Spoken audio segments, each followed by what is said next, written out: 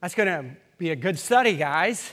And what I hear is they're going to do something in Hell's Creek back here, kind of a real manly kind of a deal. That's a joke. Did you know that is Hell's Creek? You all drive across every Sunday. I don't know if you realize that or not. Pretty cool. We're church by Hell's Creek. That's good. Well, I recently had a conversation, I think on Memorial Day, with one of the people who work at Lanahaw.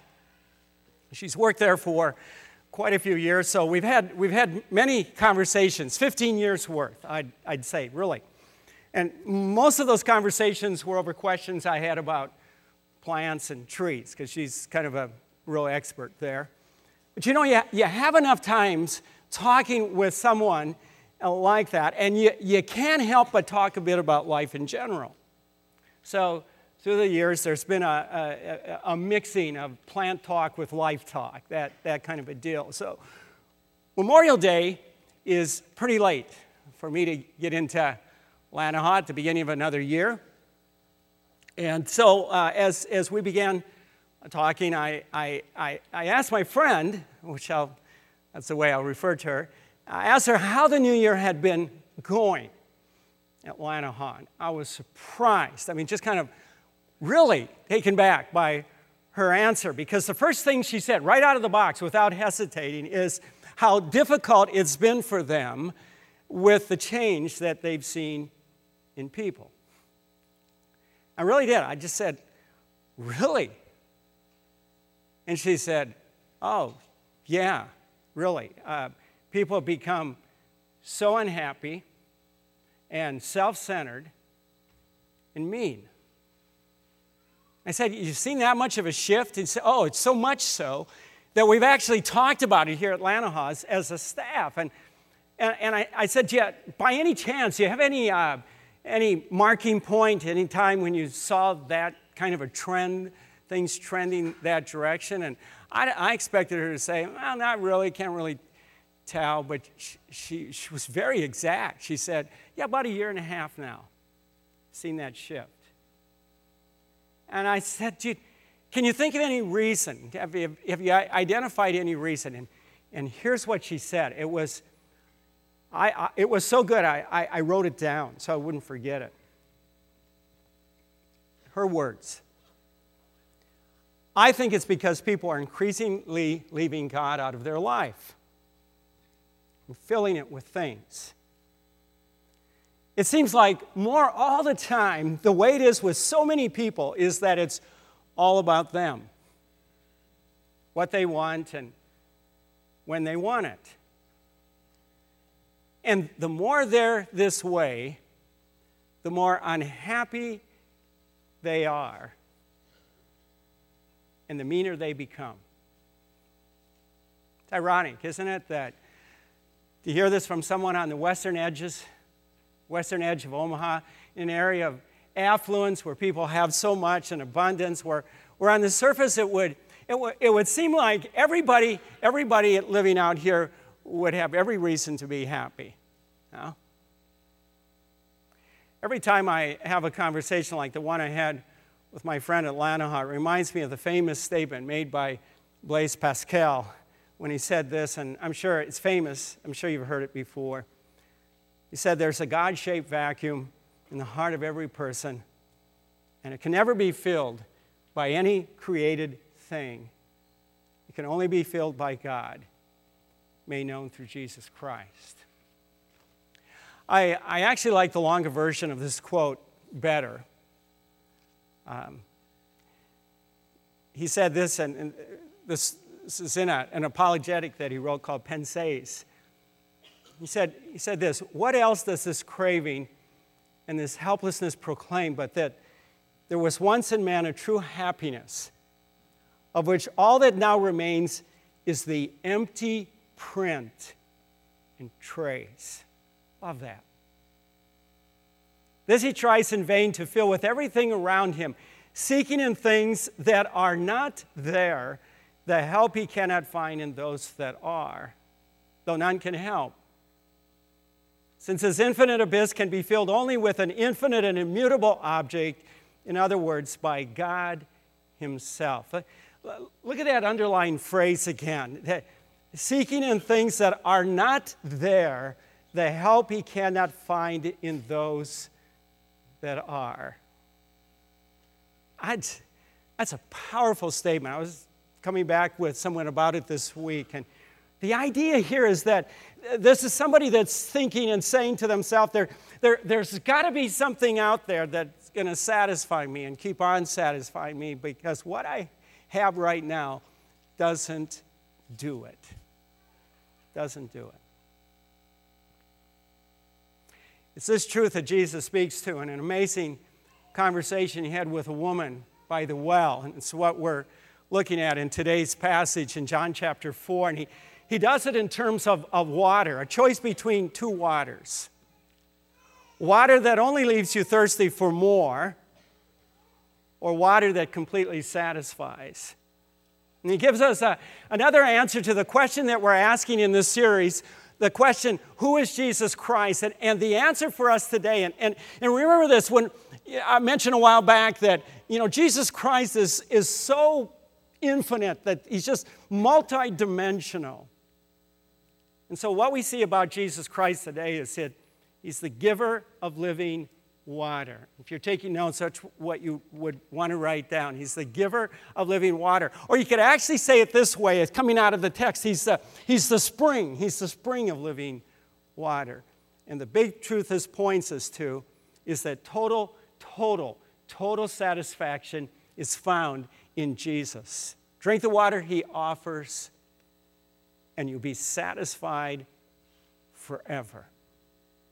Okay, let's dig into these verses, and for two reasons. This is a great section of Scripture. You're going to love it. One of those reasons is the simple fact that this conversation even took place between Jesus and this woman, and the second reason is what Jesus said, and both are connected to who he is. He's the giver of living water, and the truth, the big truth we learned today, total satisfaction is found in him. Total satisfaction. So let's begin with the conversation itself. And what I hope you'll see this morning is how remarkable it really is. And I've thought a lot about this last week. How can I make this as crystal clear as possible for all of us? And so here's where understanding the historical background just will bring it all to life for us. Make it so real so that we're able to grasp how meaningful it really is for each one of us that Jesus would have a conversation like he had with this woman, that it would even happen. Okay? So, chapter 4, verse 1, we read this. Pharisees heard that Jesus was gaining and baptizing more disciples than John. Now, notice that. The Pharisees heard this. Although, in fact, it was not Jesus who was baptized, but his disciples. When the Lord learned of this, he left Judea and went back once more to Galilee. Last Sunday, Tim mentioned, and boy, I got to tell you, let me just say, if you were gone last Sunday, I encourage you to go online and listen to Tim's sermon. Great sermon, great content, the whole thing. So, encourage you to do that. So last Sunday, Tim mentioned the angst that some of John's disciples were having, that more and more people were leaving John to follow Jesus. The whole time they followed John, they saw increasing numbers of people coming from everywhere to hear what he said. He had everybody's attention. He was the man, okay? He was the man back then. He was the man. And so for these guys, it was a big deal for them to be identified as one of his disciples. You know how that is, right? Big man on campus kind of a deal, want to be around that kind of So when things started to shift toward Jesus, they were feeling the loss themselves. But what we learn in this text is they were not the only ones who saw this change, who was watching it. Israel's religious leaders, in particular the Pharisees, were very aware of what was happening. And as much as they didn't like John, they disliked Jesus even more. For them, John was the lesser of two evils. And So it's an understatement to say that it didn't make them happy that Jesus was getting all of this attention as they saw it. This was a huge red flag, and it bothered them. John made an interesting observation in verse 3. I'm going to read it again. He said, when the Lord learned of this, and this is that the Pharisees knew what was going on, he left Judea and went back once more to Galilee. This is one of those times when you read Scripture, and it's always good to do this, to ask yourself questions, and you wonder, what's this all about? Why? What is this? Here's the deal. Jesus knows that he's going to be opposed by the religious leaders of Israel. He knows the tension's only going to escalate over time. And so what he's doing here is managing the timing of it all. He knows what he's got to do before he dies, and he's making sure that he's got the time to do it. It's like he's slowing things down. And that's why he leaves Judea, and he heads back north up to Galilee. It's to slow it all down. Now, here's an observation not to miss. And again, this is the background. This is what helps us. This is what's going to make this very crystal clear for each one of us. It's what John wrote in verse 4. This statement. He said this. He said, just one short little sentence. Now he had to go through Samaria. Now, depending on who you were back then, this could mean one of two things. It could just be something that's very obvious. If you're going to get from here to there, if you're going to get from Judea that's down here to get up to Galilee up here, you've got to go through Samaria because Samaria is between the two. You could think, it's just stating the obvious. Or it's saying what some people thought. Some people thought nobody wants to go through Samaria. If you got to go through Samaria, if you got to come anywhere close to the Samaritans, you just, to get back up to Galilee or reverse, go down into Judea. If that's your only option, you do it as fast as you possibly can. Which begs the question. I'm always asking questions when I read Scripture. Begs the question, well, who wouldn't want to go through Samaria? And the answer is the Pharisees and anybody else that thought like them, anybody else who disliked the Samaritans as much as they did, okay? So when they made the same trip that Jesus did, instead of going straight up through Samaria, they took a route where they could just circle around and they could avoid Samaria altogether. It took them a lot longer, but as far as they were concerned, it was worth it because they didn't have to see, they didn't have to touch, they didn't have to smell, they didn't have to do anything with the Samaritans. And that was just the way they wanted it.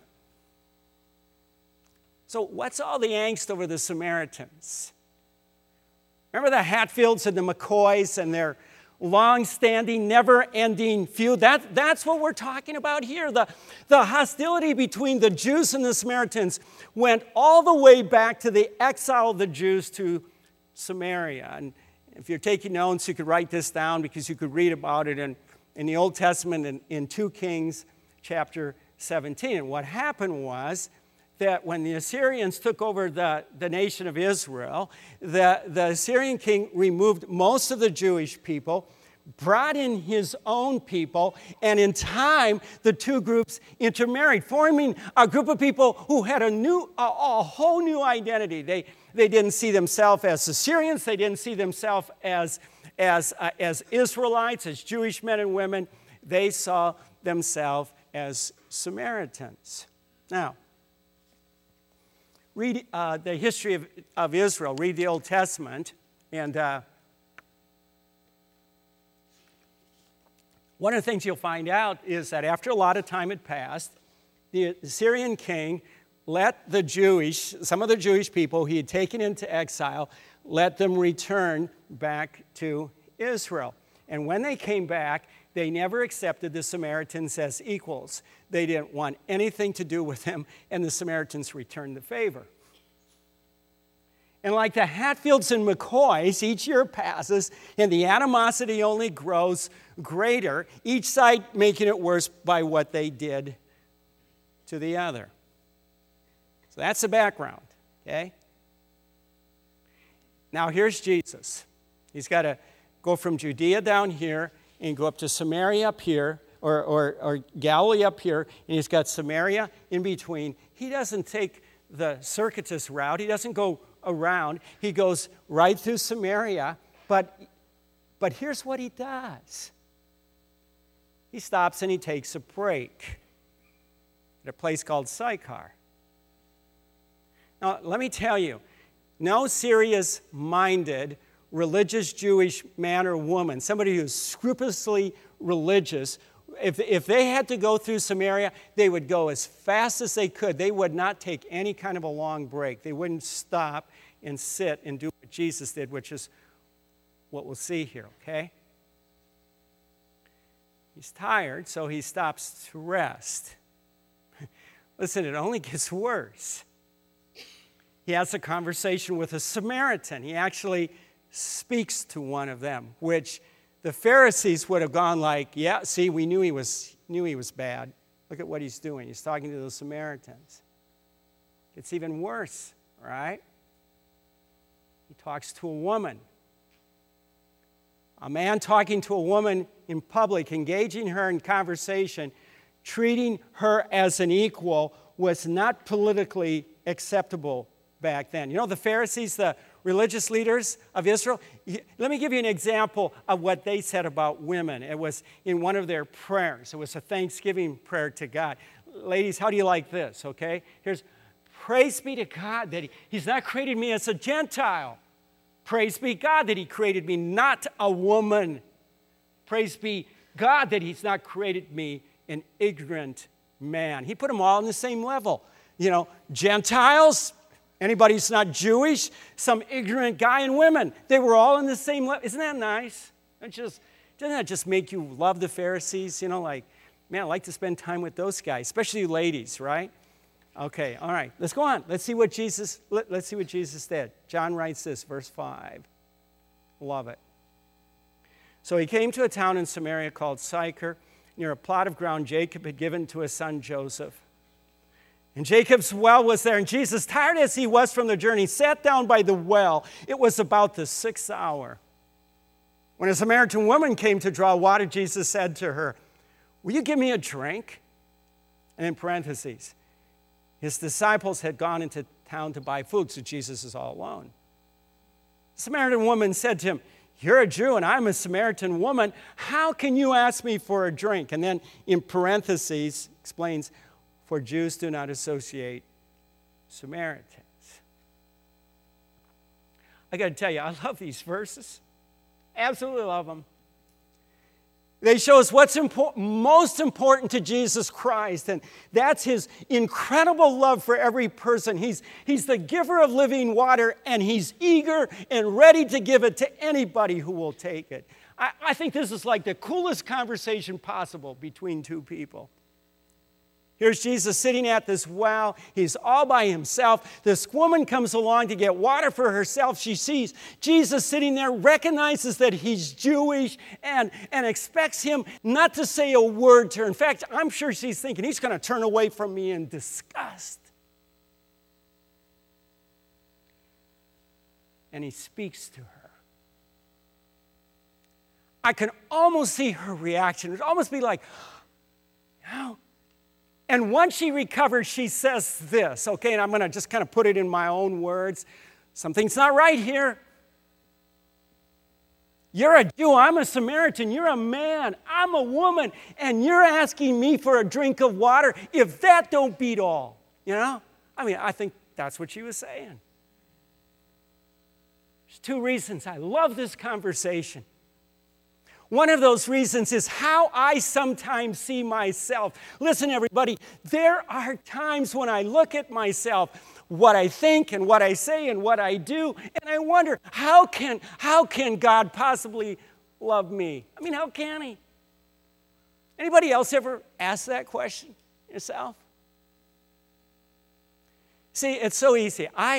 I can see Jesus at a well and me coming up to Him and Him turning away in disgust.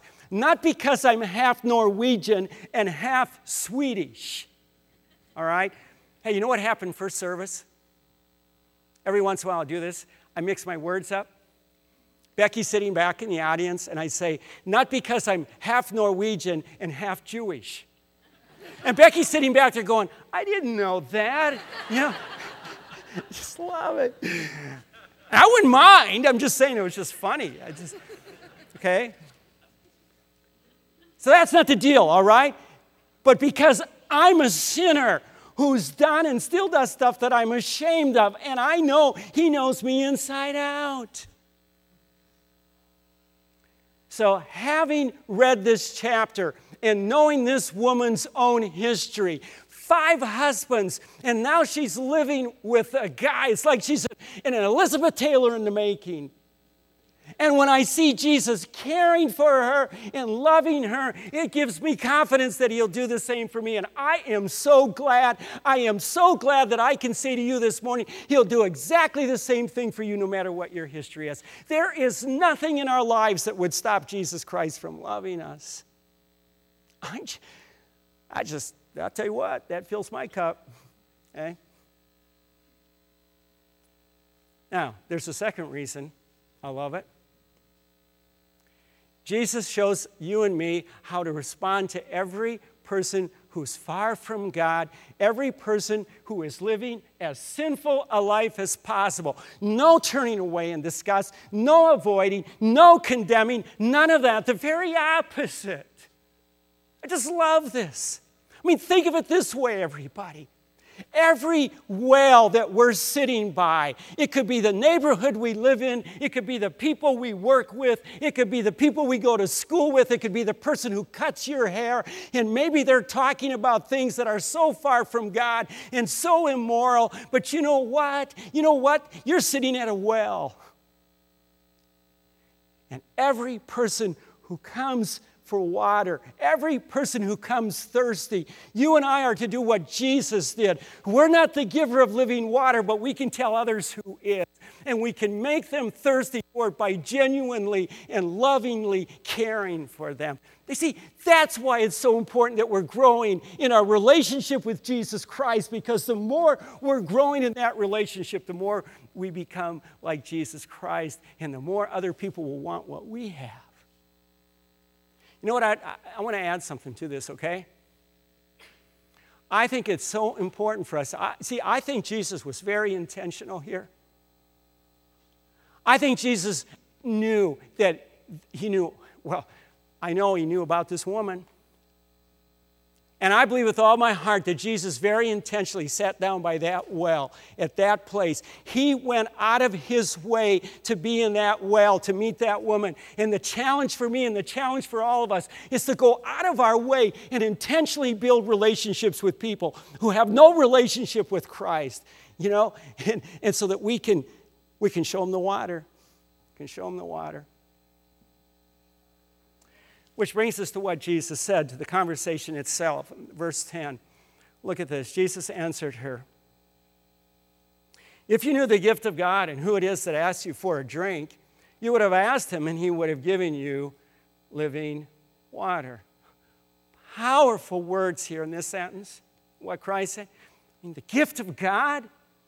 Who it is that asks you for a drink, living water. Right away, that brings into my mind what Jesus said to Nicodemus. For God so loved the world that he gave his one and only Son, that whoever believes in him shall not perish but have eternal life. Living water. And then what Paul wrote in Romans chapter 6, for the wages of sin is death, but the gift of God is eternal life in Christ Jesus, our Lord. Look at her response, verse 11, verse 12. "Sir," the woman said, "you have nothing to draw with, and the well is deep. Where can you get this living water? Are you greater than our father Jacob, who gave us the well and drank from it himself, as did also his sons and his flocks and his herds?" I mean, those are the best questions she could ask. She's saying, how can you do this? How can you get this living water? Are you greater than Jacob, who gave us this well? You know what she was really asking? She's asking what we're asking in this series. Who is Jesus Christ? Who are you? That's what she's saying. To which Jesus answered, pointing to the well. In verse 13, Jesus answered, look at this statement. Everyone who drinks this water will be thirsty again.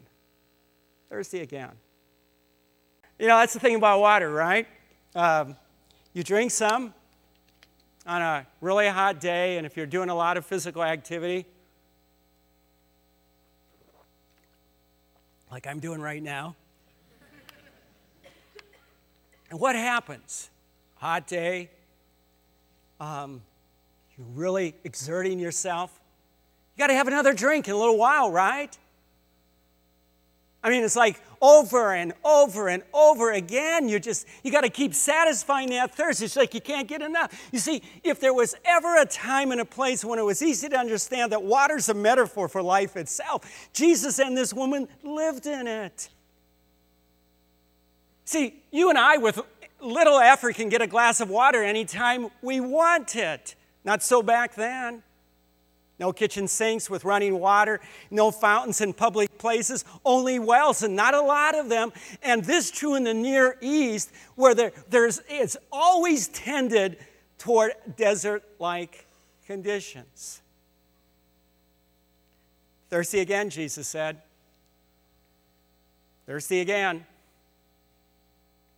Much shorter version of what Pascal said, pointing to the same truth. There's a thirst in all of us that can't be satisfied with anything that you and I find in time and space. See, I got to bring this quote up in front of you again. I think it's so good. What else does this craving and this helplessness proclaim? But there was once in man a true happiness, of which all that now remains is the empty print and trace. And this he tries in vain to fill with everything around him, seeking in things that are not there the help he cannot find in those that are, though none can help. Since this infinite abyss can only be filled with an infinite and immutable object, in other words, by God himself. You know what I wonder? I wonder if this woman, who was so privileged to have this conversation with the Son of God herself. I mean, just imagine that. Sitting at a well and you're talking to the Son of God, the creator of the universe. That blows me away. I wonder if she knew.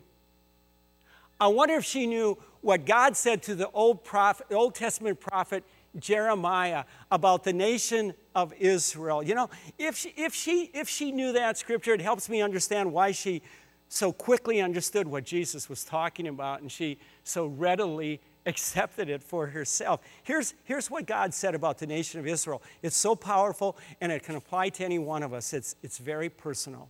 Listen to this. Has a nation ever changed its gods? Yet they're not gods at all. But my people have exchanged their glory, their God, for worthless idols. Be appalled at this, O heavens, and shudder with great horror, declares the Lord. My people have committed two sins. They have forsaken me, the spring of living water, and they've dug their own cisterns, broken cisterns that cannot hold water. Now, growing up on a farm, you're going to love this one because it's going to show how old I really am. We had a cistern in the basement of our house. We really did.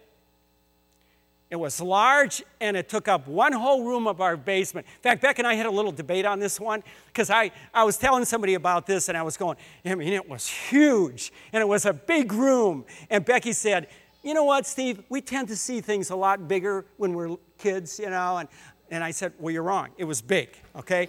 It was huge, enormous, okay? And the thing about it, it was made of wood, and I think it was like vertical pieces of wood that were attached together, and then surrounding them, there were three white, like bands of metal that held it all together. Now, every summer then, all summer long, it collected rainwater from the gutters around our house, and boy, it's fun I have one person nodding their head. They understand what I'm talking about.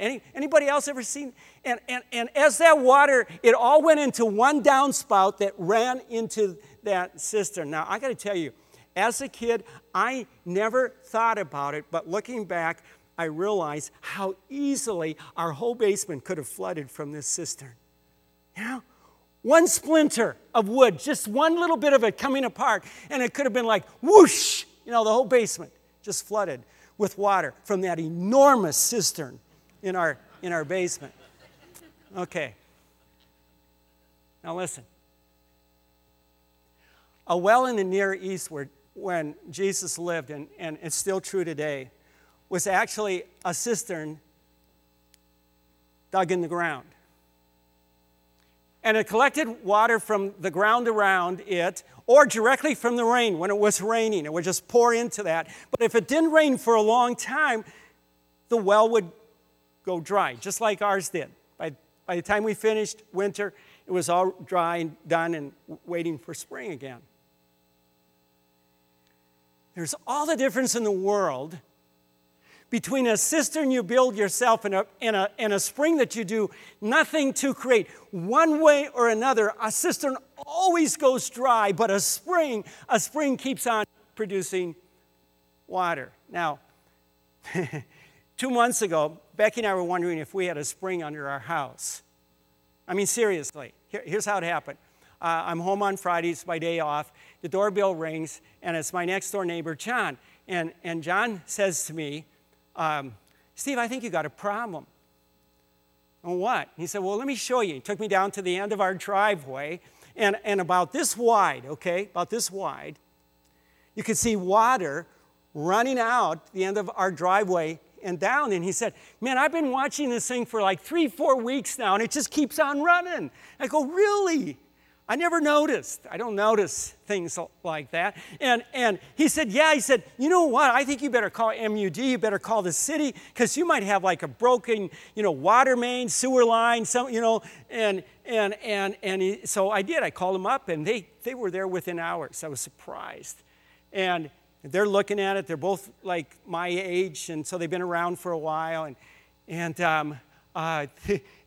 One guy, they did all the testing, okay? With all of the stuff they've got, they said, no, you don't have any broken water lines. But you know what? They said, you know what?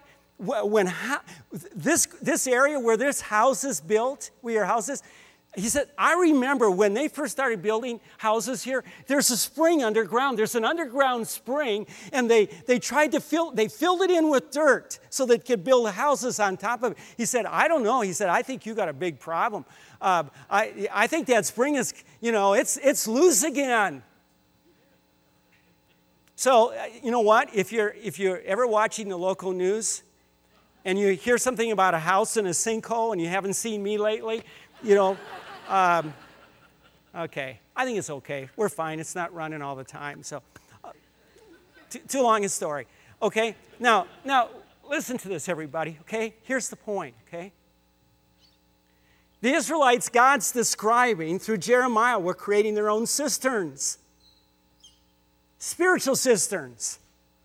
They rejected God, who describes himself as the spring of living water. They created their own cisterns, spiritual cisterns that were broken and incapable of providing the spiritual water they needed to satisfy the thirst in their souls. And now, hundreds of years later, Jesus is sitting at a well, and he points to himself as the source of living water. Water he describes as a spring of water welling up to eternal life. Now, here's what's so important to know about this. We tend to think of eternal life that goes on forever, which it does. But to think of endless life is not the most important thing to think about eternal life. It's far better, it's more accurate to think of it as a new quality of life that begins now the moment a person drinks it, and the quality it has, everything about it quenches the thirst of our soul. It brings total and lasting satisfaction. It never stops.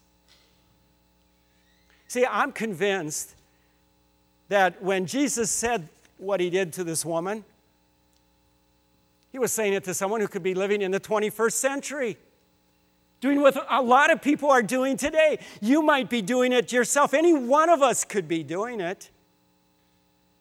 When she wasn't finding lasting satisfaction in what she thought would give it what she needed, when her thirst wasn't satisfied, she blamed the things she tried to find satisfaction in. And like some people do today, she blamed the person she was married to. 5 times she did this, and now she's on a 6th guy, only this time she skipped marriage. They're just living together. How do I know this? Well, it's in the conversation Jesus had with her. When she asked him for the water he offered, look at this, verse 15. I love this. This is great. Jesus answered, verse 15. The woman said to him, "Sir, give me this water so that I won't get thirsty and have to keep coming here to draw water." So she's getting it. And then I love this. He told her. I bet he said this with a smile on his face, I bet it was the most warm-hearted, disarming smile anybody could possibly have. He said to her, I love it. He said, go call your husband and come back. "I have no husband," she replied. And Jesus said to her, and I bet he said it with just that big smile, not to put her on the guard, or on the spot, just totally disarming. Jesus said to her, "You know what? You're right. When you say you have no husband, the fact is you've had 5 husbands, and the man you now have is not your husband. What you've said is really true." That's sweet. I think it's great. Now, this do not miss, okay? This do not miss. Doesn't matter what it is. Like this woman, it could be the person you're married to. It could be your job. It could be the house you live in. It could be any one of your possessions. It could be money in the bank. It could be stock you own. It could be investments you've made. It could be the latest and greatest thing that's giving you pleasure right now. It could be the lifestyle you've chosen. Friend, look to anyone or anything to quench your thirst, and the thirstier you'll get. It's like drinking pancake syrup instead of drinking water. You see, if you think about it, what Jesus said to this woman only makes sense. The one who created us, who not only created us, but became one with us so he could die for us so that we could have God's forgiveness and eternal life, it only makes sense that he'd know and he'd want what's best for all of us. So it's true. There's a sweet and satisfying joy that only comes by living in relationship with Jesus Christ. Jesus Christ is the giver of living water. My goodness, he's the spring of living water. Total satisfaction is found in Jesus Christ. Drink the water he offers, and I can guarantee you, you'll be satisfied forever. Forever. This morning, we have a great privilege. We have the privilege to celebrate with Penny Waugh and Dale Becker. And I just love Penny's small group is sitting here in the front row to watch this. And we're just going to celebrate with them because they drank the water, okay? They drank the water.